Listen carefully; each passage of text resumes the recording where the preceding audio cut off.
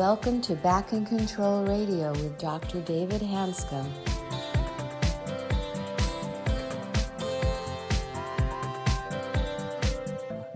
Hello, everybody, and welcome to another episode of Back in Control Radio with Dr. David Hanscom. Hi, David. Hi, Tom. Thanks for hosting the show. And we have a very special guest today, Dr. Ian Harris from Sydney, Australia. He's an orthopedic surgeon who authored a book called Surgery, the Ultimate Placebo. I would highly recommend the book if you're a consumer. He basically systematically goes through many procedures, both in orthopedic surgery, but also other fields like cardiac surgery and headache surgery, et cetera. He really does an incredible job pointing out the things that actually do and don't work. So, Dr. Harris, welcome to our show. And could you spend just a minute reviewing your background for us? Yeah, I'm an orthopedic surgeon, and I've been in practice for nearly 25 years. But my practice, even though I'm still practicing, my clinical practice has kind of given way to a more academic research practice, and now I do trials of surgery and reviews and other kind of research into surgical outcomes and the effectiveness of surgery. Well, the last podcast, we spent some time discussing how there's so many procedures that are done that simply are not effective when they're looked at from a scientific basis. You also pointed out that doctors don't think very scientifically. They see the patient, some do better. We don't know if they would have done better anyway. And with knee arthroscopy, cardiac surgery, spine surgery, but you pointed out in a conversation before we got on the air that spine surgery is different than, say, knee arthroscopy or cardiac surgery. What's different about spine surgery in your mind? Yeah, I think, I criticize a lot of aspects of surgery, but apart from spine surgery, a lot of the criticism goes to procedures that are probably effective in the right patients, but perhaps they're being overused or they're being used on too many people or people for whom it's not effective. Spine surgery is a little different because the whole concept of treating somebody with low back pain by fusing or replacing their spine may not be a matter of, oh, well, it does work for a lot of people, but we're just doing it too much. It may be a matter of this just doesn't work. This is just the wrong approach to be taking to someone with back pain. So it's not a great operation that's used too much. It's a bad operation that's used too much. Right.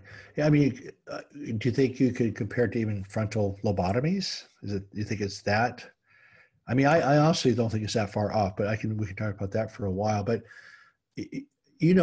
obviously, there was a zealot. Who is a doctor, by the way? Do you remember the doctor who was so zealous about frontal lobotomies for a while? No, I've forgotten the name, but yeah, he would travel around the country showing people how to do these lobotomies through the roof of the eye. They would actually lift up the eyelid, take an ice pick, put it up into the skull, twist it around, and actually do it right there in the office. It's unbelievable. But they finally obviously showed it was ineffective. But to me, spine surgery is not too far off of that because you have first of all, we do know that disc degeneration is normal. We actually know that disc degeneration is not the source of pain. The only paper that hints that back surgery might be effective is done in 2001 by Dr. Frissell out of Scandinavia. And the success rate was not very good, but they said it was better than non-operative care. Well, if you look at the non-operative care, they did nothing. I mean, it was really effective compared to non-care, but the results were dismal. They were terrible results. And then I'm not aware of any research paper since 2001 that has any hint that spine surgery is effective, that a spine fusion for back pain is an effective procedure. Are you aware of any papers that show otherwise? No. And if spine fusion for back pain were a drug that was trying to get approved in Australia or anywhere else, or trying to get insurance coverage for it or whatever, if that was a drug, it wouldn't get approved. I mean, it's ridiculous. There's no high quality evidence supporting it whatsoever. And surgeons don't appear to be very keen to generate that evidence because they are happy assuming that it works instead of proving that it works. Well, in the United States alone, spine surgery in general is about $14 billion a year industry. I don't know what percent of that is fusions for low back pain, but I suspect at least a third, maybe more. And I know around 4 years ago or 5 years ago that there's something like 300,000 or 400,000 spine fusions to be done a year for back pain. The problem that with a back fusion is that you've now damaged the spine, right? It's a big deal. Yeah, it's not a minor thing. See, I also argue about knee arthroscopy, for example, and about how it's ineffective and it shouldn't be done for a lot of conditions. But the risks of knee arthroscopy compared to the risks of a major, multi-level spine fusion are incomparable. Spine fusion is much more dangerous surgery. With a 1-level or 2-level spine fusion for back pain, the data showed that there's about a 15 to 20% chance of taking somebody back to the operating room within a year for some complication, whatever reason, infection, screw malplacement, whatever it is. They found out that the actual success rate at 2-year follow-up for a spine fusion for back pain is around 20 to 30%. I'm one of those surgeons who came out of my fellowship aggressively doing spine fusions. We had 9 times the rate of spine fusions per capita as any place in the entire country when I came out of my training. I was one of those people. Then the data came out in 1993 out of the state of Washington that the return to work rate 1 year after a spine fusion for back pain was 15%. And at 2 years, it was 22%. So I just stopped. I said, because I thought it was 90%. I mean, I felt really good about this. It was the right thing to do. And then the data came out really clearly, which I find ironic, is that we actually know very clearly that bone spurs, arthritis, disc bulges, disc degeneration are actually not the cause of back pain. And I'm assuming, but I don't see any ongoing recent studies saying that we should not be doing spine surgery. Are you aware of any efforts to actually look at this in a more careful way? Certainly there are a lot of people saying we shouldn't do this kind of spine surgery, and we're probably 2 of those people, but there isn't the high-level research. It's really ironic, I guess. I don't know. It's funny that in orthopedics now we are starting to do some of these high-level studies in shoulder surgery. Recently, there's been 3 placebo studies. There's been some in knee surgery, and we're starting to find out that a lot of orthopedic procedures are not effective because we're generating this high-level evidence. Now, we're not doing it in spine, and they're not doing it much in other areas of surgery. And it's kind of funny because the other surgeons are looking at us going, well, you guys are doing yourself out of business, but I'm kind of saying to them, well, at least we know what works and what doesn't.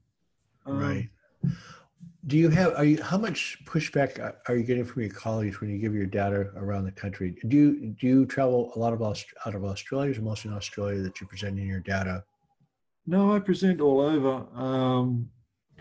I presented at the ORSI, Osteoarthritis Research Group in the States last year, and I presented in Europe and certainly all over Australia regularly. I don't get much pushback, and I don't get as much pushback as I should. Okay. And I think it's because largely I kind of preach to the converted. Right. And I think the kind of people that ask me along, know what I'm going to say and they want to hear it. Occasionally I do get asked to meetings deliberately as to provide an opposing view, so I will get asked to spine surgeon meetings, for example, right. And asked to challenge them. And that can be interesting, and I quite enjoy that. But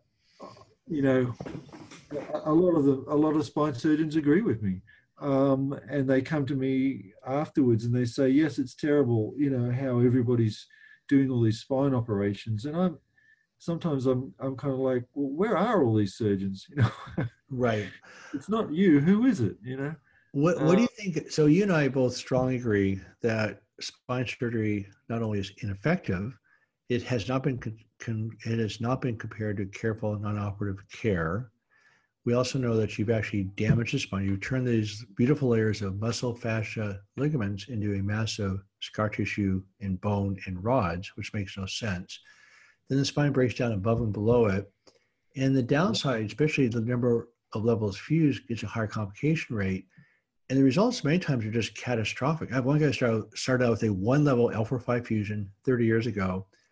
Over the next 20 years, he had 29 surgeries in his fused from his neck to his pelvis. That was his entire life, was surgeries that started with a 1-level fusion. Great guy, and just got his life completely destroyed by spine surgery. And we see this all the time. My question is, what do you think it'll take to actually change this? I mean, because you and I agree, there's not really one paper that says spine surgery is effective for back pain, right? And the data, the surgeons keep doing what they do. And what's going to change this? How's this going to change? Yeah, fantastic question. So we can look elsewhere and we can see whether what has happened in other areas is applicable in the field of spine surgery. So for example, I can tell you that in the state where I live, which has a population of about 7 or 8 million people, we have decreased the rate of knee arthroscopy for degenerative conditions by roughly 50%. Okay, that's a lot. 2011 to 2017, practice has changed because of the generation of high-level evidence, the propagation of that evidence, and the discussion amongst surgeons about whether this thing really works. So the science has cut through. Okay. Now, is that applicable in spine surgery? Spine surgery where you don't have this high level of evidence, you're unlikely to generate it because the surgeons aren't interested in generating this level of evidence, although that may change in the future. And you have probably the strongest financial incentives of any part of surgery in spine surgery. It may take something else. So I've always been an advocate of change from within, of getting surgeons to realize what the real evidence is and to change practice themselves, not imposing practice from without. But it may take that. It may take something like a funder or a large government funder or a private funder to say, we're not paying for this anymore. But whenever you do that, it's difficult. It creates a counter reaction, a reaction from the surgeons, and it becomes very bitter and difficult to do. Right. The other thing it could change is if there was something like a legal backlash, and I've always been half jokingly saying to people that all we need is for a famous person to die or have a terrible complication from a knee arthroscopy and and sue their surgeon, and then everyone will stop doing it. Right. And maybe it's going to take there's going to be a tipping point where people think, hang on a minute, this is no longer worth it. Right.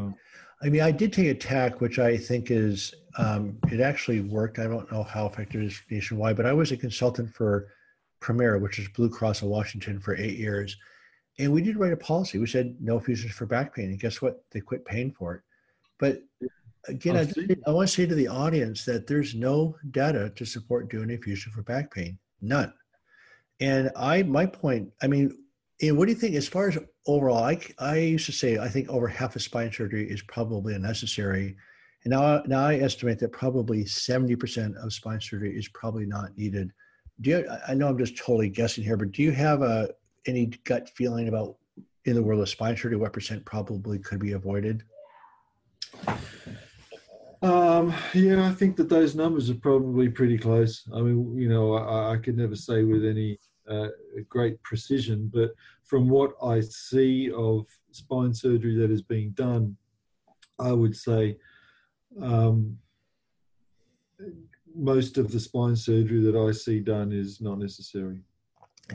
The other problem is, and I know you've seen this down there, but I think if you're here in the United States right now, you'd just be shocked because, as you know, as opposed to doing 1 and 2 level fusions for back pain, we're now doing 8 level, 13 level fusions for pain. And the complication rate with a major spine fusion like that is about 60%, with half of those being major. And these are really, really major complications. Not only do people not do well, they're in way worse shape than you can ever imagine after those operations are done. And I'm just feeling like I'm in this twilight zone. I mean, the fairy tale of the emperor has no clothes keeps jumping into my mind. Is that we're literally pretending to offer a solution for back pain that doesn't exist. Yeah, that's exactly right. Yeah, I agree. So, well, I appreciate your insights. Sometimes I think I'm losing my mind because I'm looking around and go, disc degeneration doesn't cause pain. It is the most common reason for doing the operation. Then the documented procedures that are effective, like better sleep, working on behavioral modification, good physical therapy, medication management, those things have actually been documented to be effective, but they're not being delivered before they actually jump into an operation that's actually been shown not to work. But the biggest problem, like I think you put out very succinctly, which I like the way you pointed it out, is that maybe some procedures are being overused. This is an operation that probably shouldn't even exist as far as what's being applied for. But I agree, that's a very interesting point, which I hadn't really thought of it that way before. I'd like to again emphasize, take a look at this book called Surgery, the Ultimate Placebo. It's very readable for a lay person, and it does give an extremely interesting feel about the history of some of the procedures in the past that now seem ridiculous. And I think maybe 20 to 50 years from now, people will look back on this era of spine surgery and just think this is insane. Do you think that's a possibility, Ian? Yeah, I think it really is. I think that in 20 or 30 years, we could look back and just think, what were these surgeons thinking? Right. Causing harm, walking away with money, right, and just basically harming people for no gain. It's terrible. Well, my effort personally, I think your effort is really phenomenal. I've always admired people like yourself that actually just systematically go through the literature, come out with really nice data. My role is a little different, is that I'm just going to the public with what is. And my book is called "Do You Really Need Spine Surgery?